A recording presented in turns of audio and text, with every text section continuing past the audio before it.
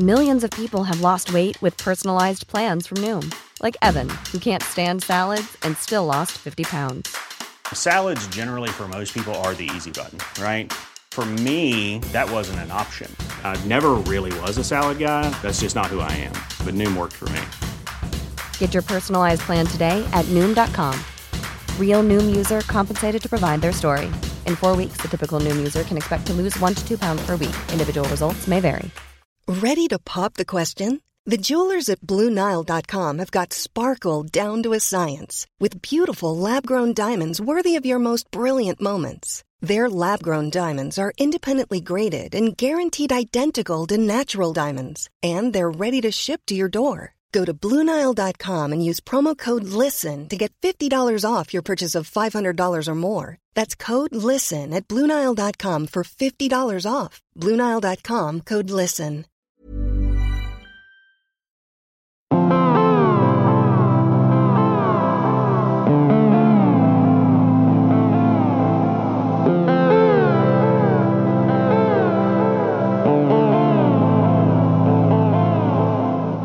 Welcome to Neon, the podcast that takes pop culture and reveals the real history behind it. I'm Jem Duducu, and this time round, we're having an anniversary. We are talking about 40 years ago. The year is 1979, and everybody is going crazy for a particular movie, a movie that has echoed down the years. We're nearly, rather than over 40 years, we've had sequels to this film. There are spin-off comics, there are toys, there are models, there are books written about this one particular film. This time round, we are talking about the film Alien.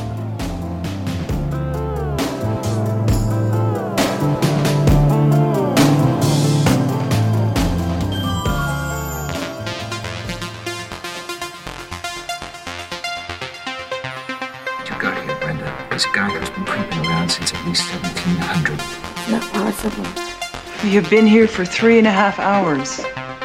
Now, how many different ways do you want me to tell the same story? Notice anything unusual about Santa Carla yet? No. It's a pretty cool place. I'm impressed. How many questions does it usually take to spot? As your leader, I encourage you from time to time, but always in a respectful manner, to question my logic. Now to run a computer check on this tape and the professor. Dodge this. The tracks go off in this direction.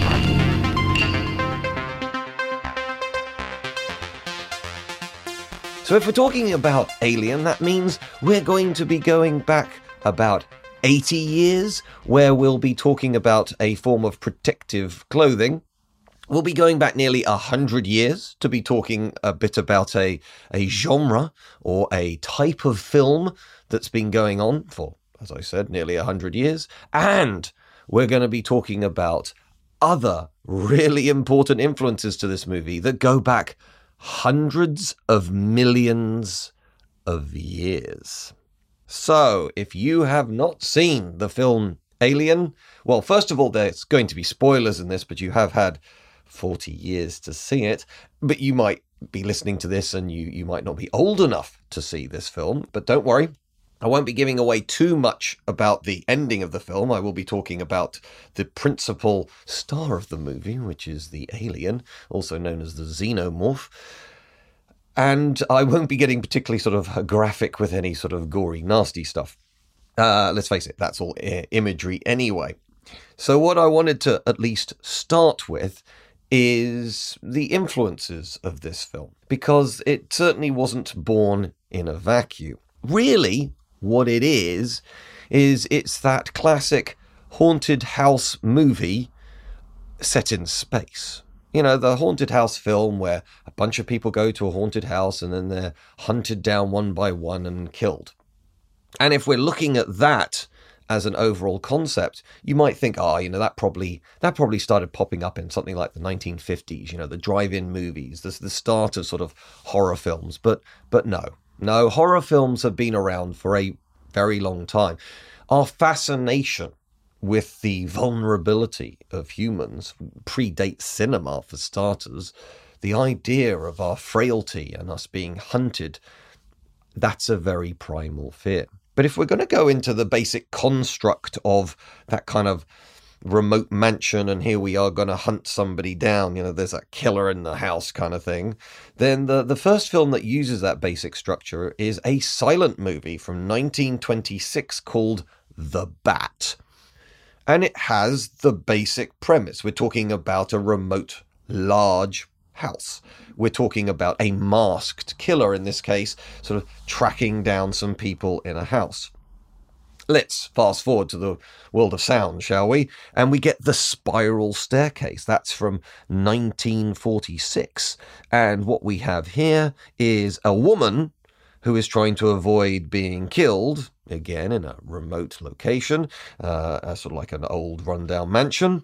And this film, The Spiral Staircase, has some examples of early jump scares. What's a jump scare? Well, it could be literally the killer jumping out at somebody, but it's quite often now the fake out where somebody's walking down a gloomy corridor and there's some tense music and your body and everything is priming you for something bad's going to happen. Then suddenly a cat jumps out and you and that's fine. It sort of gives you that little adrenaline jolt. So sometimes it can be the fake out jump scare like, oh, it's only a cat. And let's face it, cats are convenient in terms of jumping out and making loud noises. Or it could be literally the killer jumping out with a knife. Then we've got to go, I guess, to the granddaddy of these sort of bloody type films, which is, well, I say granddaddy, although it's sort of like nearly 40 years older than the Bat, but we've got the most famous one, Psycho. Okay, that came out in 1960 and it drove the censors wild.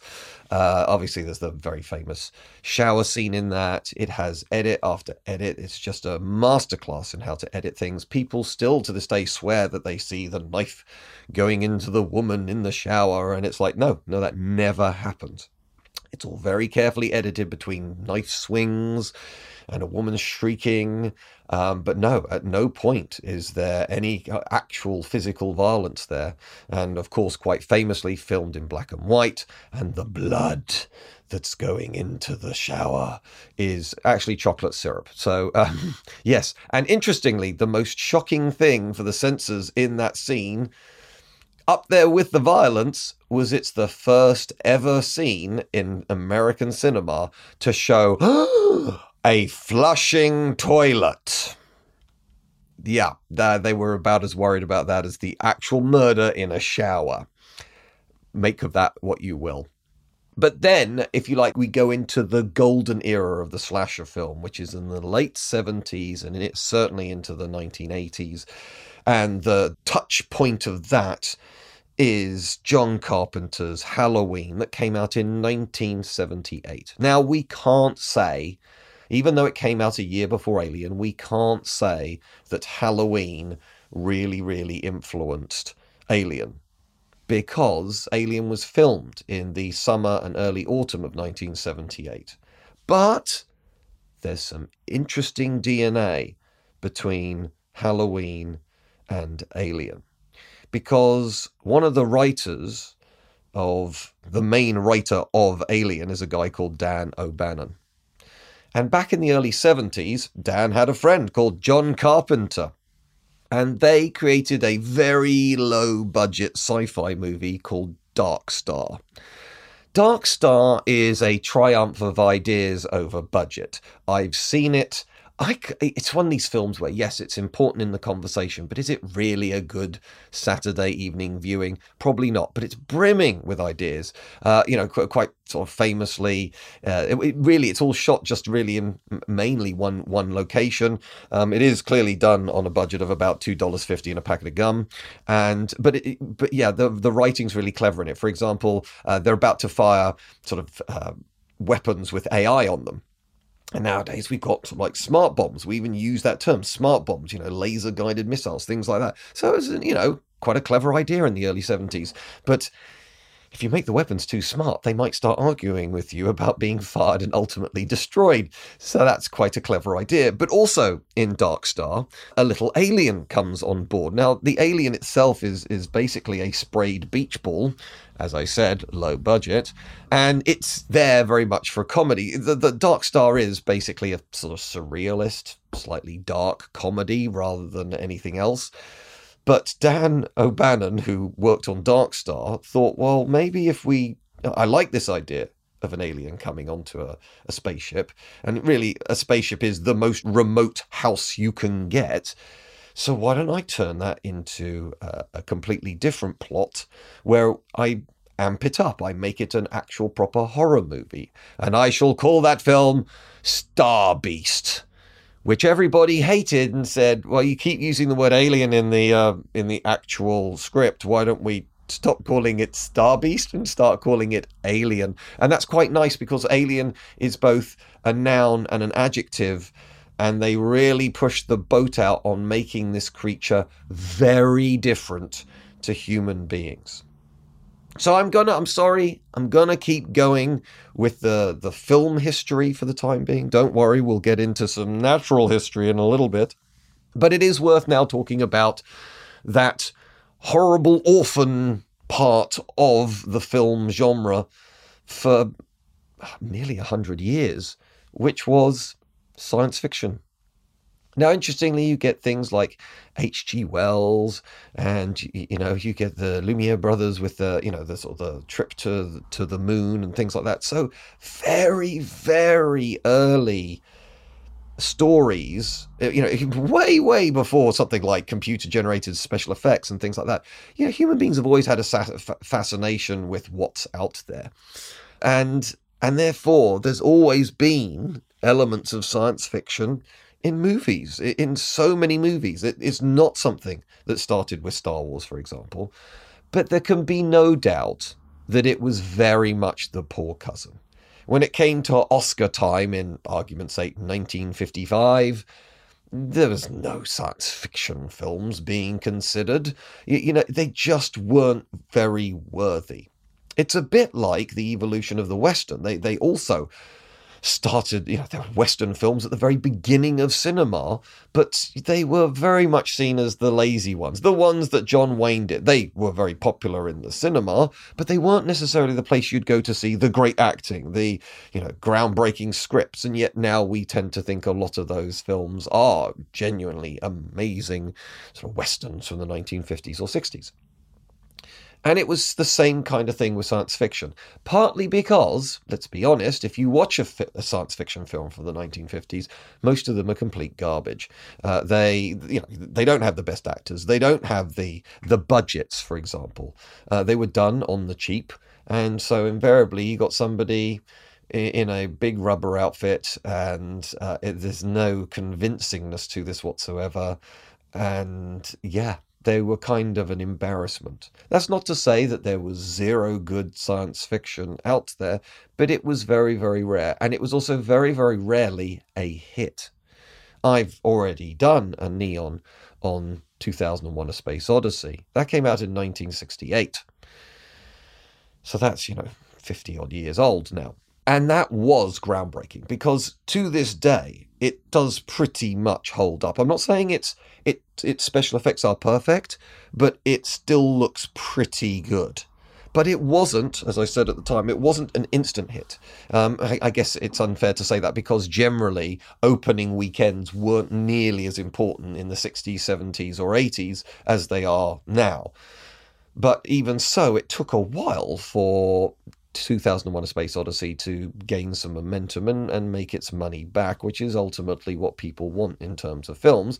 And it is worth pointing out that, it didn't lead to a huge slew of science fiction movies coming out. However, round about the same time, we do get the first big science fiction franchise, and that is the Planet of the Apes movies. But are they exactly what we mean by science fiction?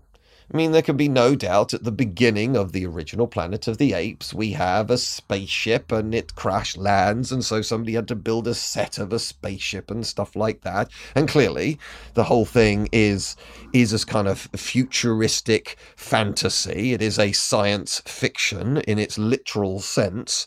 And the makeup still looks pretty good to this day. I would argue about that in the original one. But I guess you could argue that over a period of time, it's got more in common with the likes of Lord of the Rings. It's more fantasy rather than hard science fiction. There aren't spaceships flying around in every one. People aren't using laser guns, and teleporters aren't a thing. So if you like, all the tropes of science fiction, robots, etc., they're just not there. It's just we happened to be.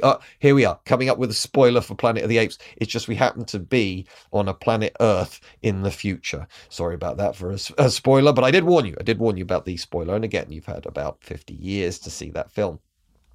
So, yes, by the time we get to the late 1970s, really in terms of proof of concept, we've got Planet of the Apes movies, which by then had become farcical. They're still huge hits, still putting bums on seats, selling those tickets. That's important. But we got to the point where some of the apes had somehow got to 1970s America, and the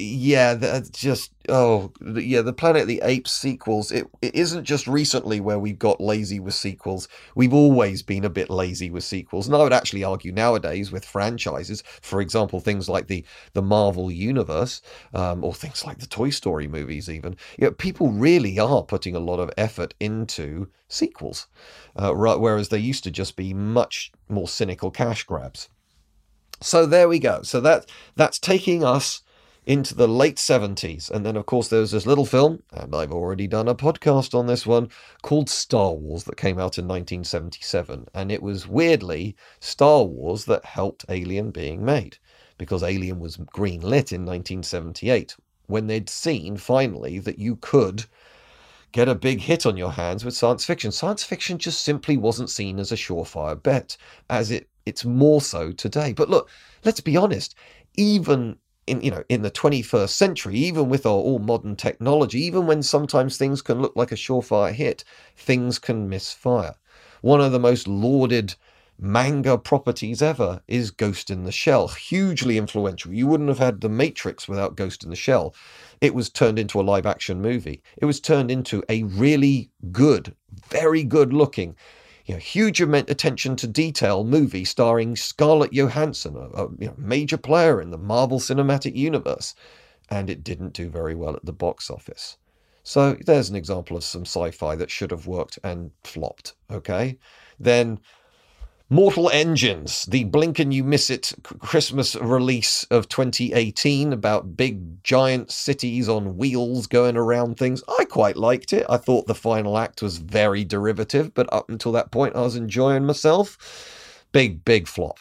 Huge loss. John Carter from on Mars.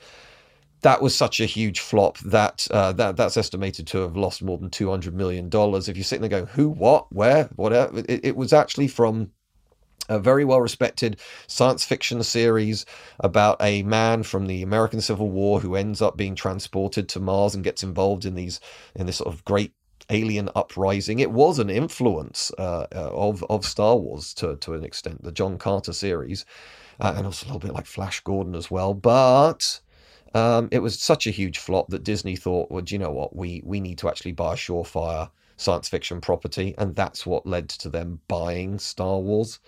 So there have been some very notable flops, and even in the worlds of Star Wars, you get something like Solo, which nobody asked for, nobody was really excited about. It had only come out 6 months after the highly divisive Last Jedi, and even a Star Wars movie can flop as well. So yeah, while that did end up sort of like grossing about $400 million, the production budget on that was probably about $300 because they ended up having to reshoot a lot of it. And, the studios don't get all the money of the gross. They only get at best half of it. So that didn't even cover its costs. The first Star Wars flop. There we are. So all of this is flowing around, but because science fiction was starting to look like, okay, we've now kind of got the technology to make it look good. And also, We've just had a monster hit with Star Wars. Okay, guys, you can go and make this movie, which was called Star Beast, but we'll now call it Alien because that seems a bit better. And so it was made. Now, Dan O'Bannon, who was the guy, as I said, who wrote the script and had worked with John Carpenter on Dark Star, kind of thought he might end up directing it, but it ended up going to this Brit, and it ended up being filmed in Britain. This guy called Ridley Scott, who had only made one film before, The Duelist, but had also made a lot of TV commercials. And my God, Ridley Scott has an eye for beautiful imagery. Not all of his films are classics, but all of his films look great. Okay, there's no doubt about that. However, we are still talking about 1970s technology, and they were desperate to not have this look like Forbidden Planet or any of the huge quantity of B-movie monsters out there. It all hung on the monster. And so what they did is they decided to go into an area that had never been done before. If you look at something like the 1960s Star Trek series, the monsters generally are guys in rubber suits, or basically in some variation of a gorilla suit, which they might have literally dyed a different color and stuck some horns on. That's an actual suit, by the way, in one of the Star Trek episodes. Don't believe me? Have a look. Or the Gorn, which, you know what they were going for, but with 1960s technology, it just looks like a guy in a rubber suit. So they went to a Swiss artist who had been working for about 10 years called H.R. Giger. And Giger was a visionary. Not a very nice visionary, but a visionary nonetheless. He was fascinated with biomechanical imagery. What's that? Well, for starters, it's just simply the alien. But it's this idea of fusing things like tubes and wires and pistons with organic imagery. There's one called the Birth Machine, which is basically a side cutaway of an automatic gun, only the bullets seem to be little biomechanical babies. So in other words, when that gun fires, the baby will come out, and I guess it's born. That's how weird he is. He has loads of ones called landscapes, like Landscape 5, Landscape 10, all this kind of stuff. And what the landscapes generally are pictures of babies, but with tubes coming out of their noses, or pustules on their foreheads, and just like loads of them as like almost like a wall of baby faces, but horribly grotesque. And there's something off about each and every one of them. And if you're sitting there going, ugh, that's the point. I find it fascinating that babies, for example, they've done... psychologists are fascinating, twisted people, okay? But we need them to find out about humanity and what it means to be human. And it's fascinating. You show a picture of a sort of snarling dog at a young child and there's no reaction. You put a bit of perspex over an image of like a chasm and the baby will crawl over that. Babies are rubbish and don't understand, danger, basically. And if I showed you certain imagery in some countries, that will create a visceral reaction.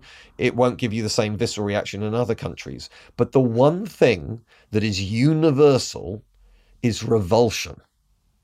Revulsion is a human response to not wanting to get infection. You show a picture of somebody with a face and they got boils on it, or, maybe even just makeup or something like that. It doesn't matter if we're talking about a 2-year-old child in China or we're talking about a grown man in Canada. The point is, if you see a picture of like a pool of maggots or slime or something like that, it is a fundamental human reaction. Say, get away from that. It could give you something that could harm your body. And that revulsion was something that Giger was able to tap into. This whole sort of mixture of mechanical and biological shouldn't fit together. That it's an abomination. And that kind of slight unease around it is really important, because that's exactly what they wanted to go for with the alien. They didn't want it to be a sort of rubber chimpanzee suit type thing. They wanted it to look genuinely different and unusual. And initially, they wanted to go with something animatronic to make it look sort of put it into shapes that no human could possibly do. But there was the technology for that. But in the end, they managed to get a very, very tall. He was over 7 foot tall and very skinny guy called Balaji Badejo. And he had to do like Tai Chi and things like that to learn how to move slower in the suit.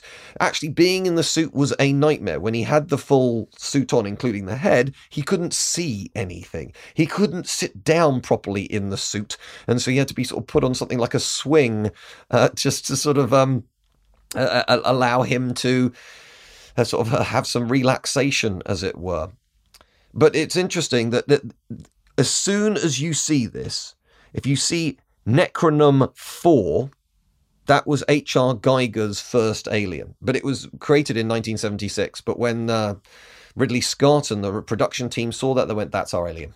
What's interesting in that picture is it has eyes. And Geiger was insistent to remove the eyes because he wanted it to be sort of like, how is it hunting? Is it through scent? Can you cover your scent? You can hide behind a box, but if my smell's good enough, maybe I can find you there. It's kind of unclear about how the alien is aware of its surroundings, but it's very aware of how to hunt its prey. But this is where, so I said nearly 100 years ago, and I've talked to you about the concept of, if you like, the horror movie, starting with the 1926 film The Bat. But let's go back 80 years, because the original Alien, now it's interesting, they changed this in Aliens, but the original Alien has that incredibly smooth, domed head. And there's a very deliberate reason for this, because that's mirroring that strangely smooth ridge of a Nazi German infantry helmet from World War II. So, what's worse than aliens? How about aliens that are space Nazis? Now, that's never in any way sort of overtly said. But what Geiger is trying to do is tap into as many things that we find uncomfortable and weird and things like that. And of course, the other thing that we have to put into here, and this is where we go back hundreds of millions of years, is the aliens' reproductive cycle. Now, it's interesting. They hadn't quite nailed it in the first movie, because there's a scene that was deleted but has been subsequently put into DVD releases, but it was not in the original cinematic release, of as Ripley is sort of trying to get out of the ship, she actually comes across Dallas, who's sort of been half cocooned. Now, they revisit this in Aliens, but that scene was taken out, and there was still debate while they were filming it. It's like, is he being turned into an alien? Is he being turned into like an egg sack? Is he just there as like food for the alien? But yes, so they hadn't quite nailed it, but the basic system which you do see in the movie is there is this egg, and the egg opens up, and this parasitic organism jumps out and clamps itself onto the face of somebody who looks into the egg, subsequently referred to as a face hugger, because that's exactly what it does. And that face hugger puts a tube down the victim's throat and implants an embryo into the inside the person, and either several hours or several days later, that embryo grows and eventually ruptures out, bursts out of the host. And you then have what's referred to as a chest burster. And that scene, by the way, one take. And the crew were not let into exactly what was going to happen with John Hurt. So that look of genuine surprise on their face is real. No acting required. And it is a great moment of cinema history there. That it's a great, and it's this idea of body horror, which, yes, I'm aware that there have been other people who've sort of rolled with the body horror thing, but if you've got a sort of a cancer, an organism, a parasite inside you, well, how do you get it out of you. It is worth reminding you that the alien has acid for blood. That was a deliberate choice, because when they were writing the script, they kept coming back to, so why don't they just shoot it? Why don't they just shoot it? I mean, it's space. They must have space guns. Why don't they, even if it's a civilian vessel, they probably have some guns, just in case they land on a harsh environment. Why would they not have any weapons whatsoever? Why won't they shoot this thing? Oh, what happens if it's full of concentrated sulfuric acid, in which case, that would be really bad for a spaceship and the person shooting it.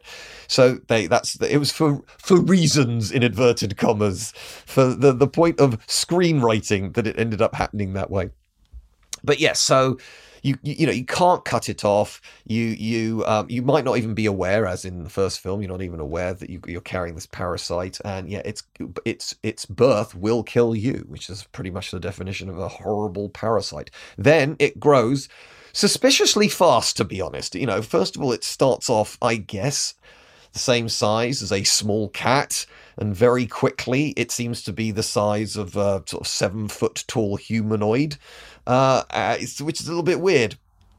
And that's as far as we go in the original movie, but obviously what lays the eggs and so on and so forth, that's all answered in the second movie, Aliens. Maybe I'll end up doing I don't want to go too much into that, because first of all, it's not the same film.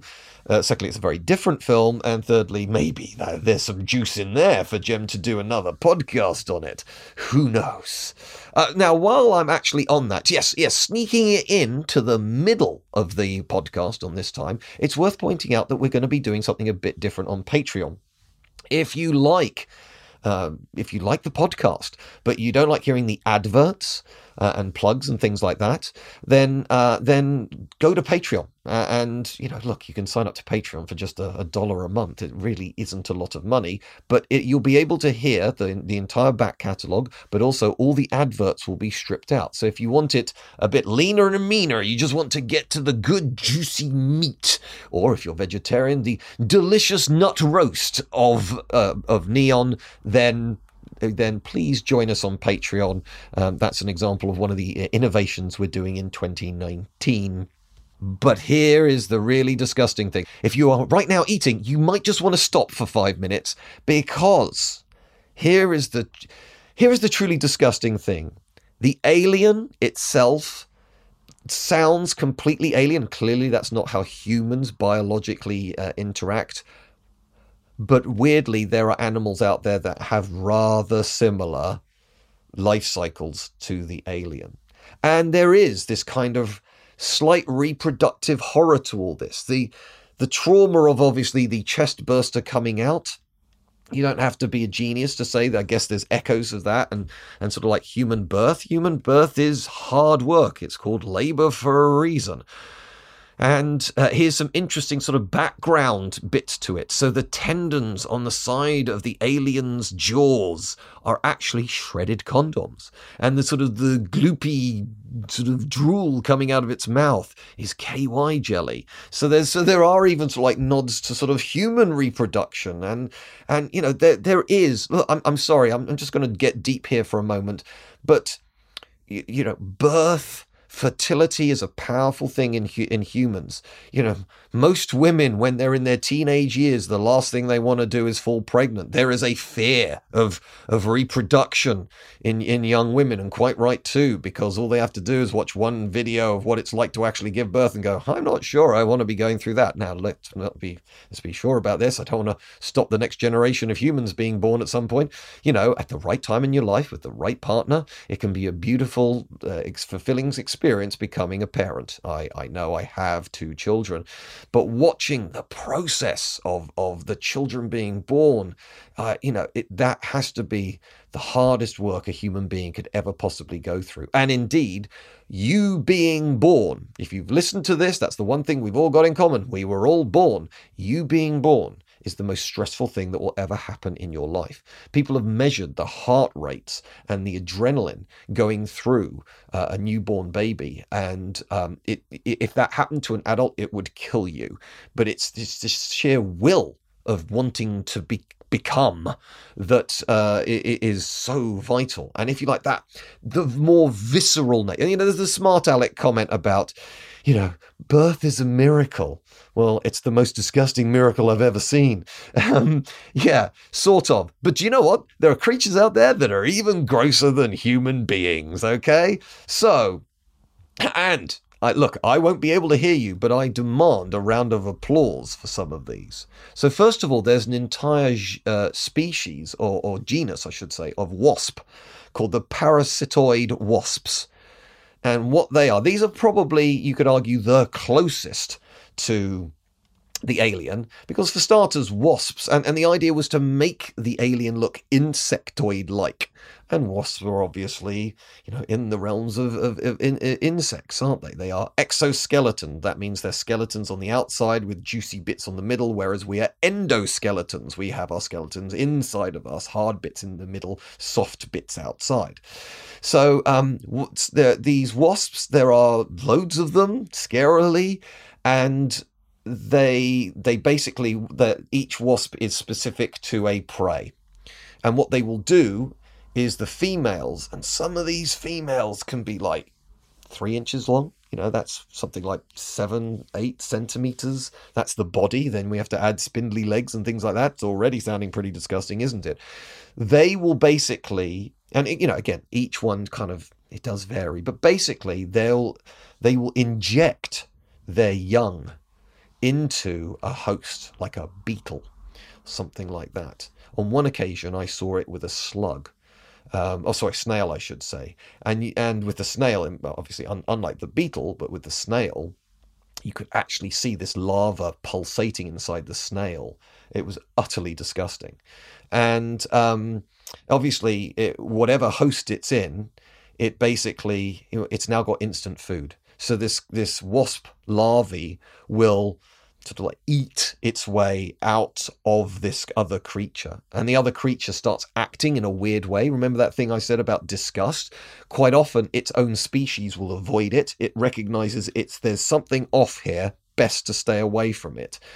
Something instinctive. And then eventually the wasp larvae will erupt from the host. Doesn't this sound familiar? And then it will actually then basically, because it's got the advantage of already having eaten and things like that, it will actually burst out and off we go. Then, and really, please, a round of applause for this one. The third one's going to be hardest. Cymothoa exigua. Yeah. Let's call it by its more common name, the tongue-eating louse. This is a common occurrence in the waters of the world, in the oceans and seas of planet Earth. There are these lice, and some of them can be quite large. And what they do is they're a more benign and utterly weird parasite, because what they do is they swim into the mouth of larger fish and eat the tongue of the fish, and then latch onto the hole that exists. They'll actually end up getting the blood circulation of the fish into this louse. It becomes inextricably linked to the fish. But apart from eating its tongue, there is no ill effects. Fishermen have found on many occasions opening up the mouth of like a large grouper or something like that, and there's this louse just sitting there in the fish's mouth, sort of like wriggling away.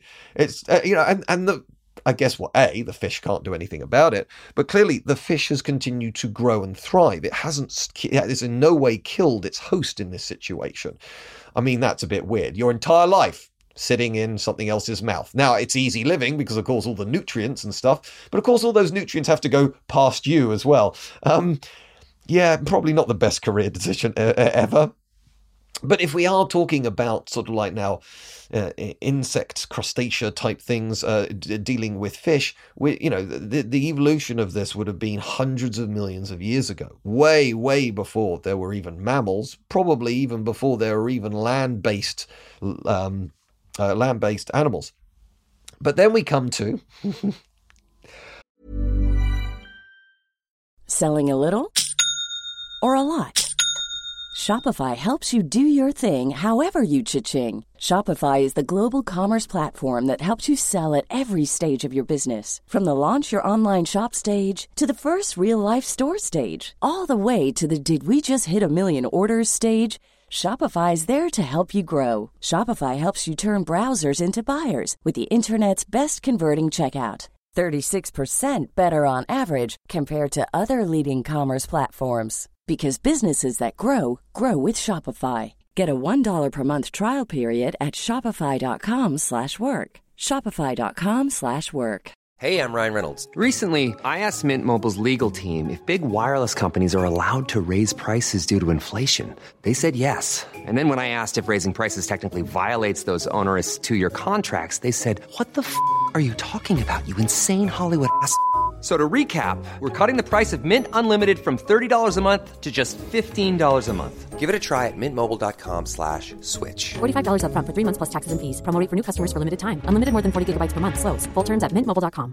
Hiring for your small business? If you're not looking for professionals on LinkedIn, you're looking in the wrong place. That's like looking for your car keys in a fish tank.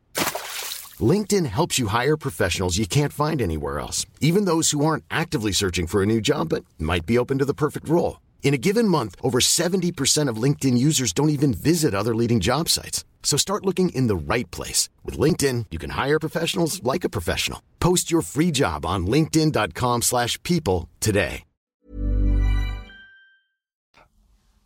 Ophiocordyceps unilateralis. I'm going to give myself a round of applause for saying that first time round without an in the middle of it.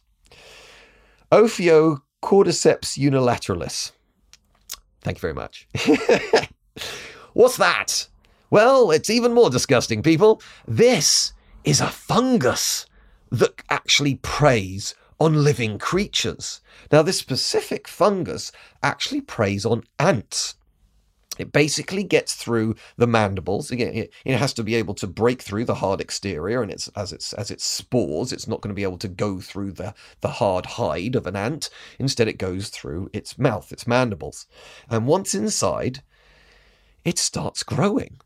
It's a quite, well, no, not quite literally, but it's almost the same thing as a bacterial infection. You now have, in essence, a plant taking over a walking, breathing, animated, vaguely sentient creature. How weird is that? The plants are getting in on the action. And what's fascinating about this particular species is, again, like the wasp ones, is these ants start acting funny, strangely. And the fungus somehow manages to get this ant to, when it eventually shuts down and dies, to be in a place where there is light, so it'll be able to continue to grow. And obviously the spores burst out and spread. And there are several different types of this, but some of them, literally, you'll see an ant that's utterly stock still, covered in what kind of looks like cobwebs, but is sort of like the roots of this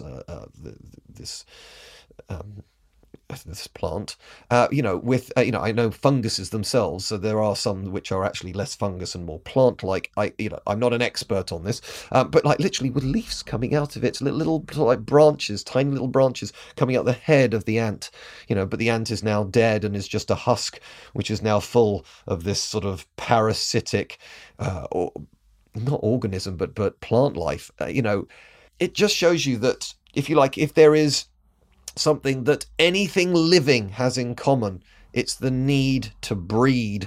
Now, most of us, we actually, most animals breed by finding a mate and being able to pass their DNA onto each other. But yeah, there are these horrific parasitic creatures out there that are just needing to sort of like have a host to interact with. Isn't that disgusting? But yeah, I mean, if you did find that a little bit uncomfortable to listen to, first of all, I apologize. That's not my point of this podcast. But absolutely pointing out that it shows you that they really spent their time to create a creature. Why aren't some creatures remembered better than others? And sometimes it's because they've got personality, like Wookiees, which, let's face it, that is very old fat. When you look at Wookiees, do you remember I said about, strategically shaved or coloured, gorilla outfits? Wookiees not far off that, really. It's in the old school of science fiction creatures rather than new school. But hey, Chewbacca's got personality, so he's a famous alien. And then you've got something like, the alien, the xenomorph, which displays so many things we fundamentally have an issue with, reproduction, parasitic invasion, the Nazis, and obviously the fact this thing kills things as well. It's a hunter, it's a predator. All these things you put together means that it is a terrifying force of nature that these civilians, and that's what's really important in Alien, unlike in Aliens where they're soldiers and they have lots of weapons and combat experience as well. These are civilian, in essence, truckers. They are just taking supplies from A to B. They don't really have a lot of skills. And so when, they have to cobble together some weapons, they're hunted down mercilessly one after another. It makes it a wonderful, terrifying experience. Now, I'm of the generation, I've only ever seen Alien on, video or DVD. But I do know that in 2019, cinemas are releasing it in the cinemas, and I would encourage you to go and have a look if you can stomach it, as it were. I mean, it's not that it's particularly gory, but I mean, it's a scary film, a very scary film, and therefore seeing it on the big screen, even when the jump cuts are coming up, I bet that's one hell of a cinematic experience. So there you go. There's Neon's take on Alien, the movie, taking us into the world of art, into the history of cinema, into some fundamental human phobias and fears, and how some disgusting creatures have been reproducing for millions of years. Isn't that a nice thought? Sweet dreams, everybody. But if you want to keep the conversation going, as always, we've had some great interactions recently, both on the Twitter account and Facebook account. Those are both Neon Podcast. We have the website, that's neonpodcast.com. And as I've already mentioned, the Patreon page. Please do support us on Patreon. The minimum commitment is $1 a month. That really isn't a lot of money. That's patreon.com/Neon Podcast. But, look, if you've got no money, then whatever podcast app you're listening to it on, please give us a review. It all helps spread the word and help us with the Neon Revolution.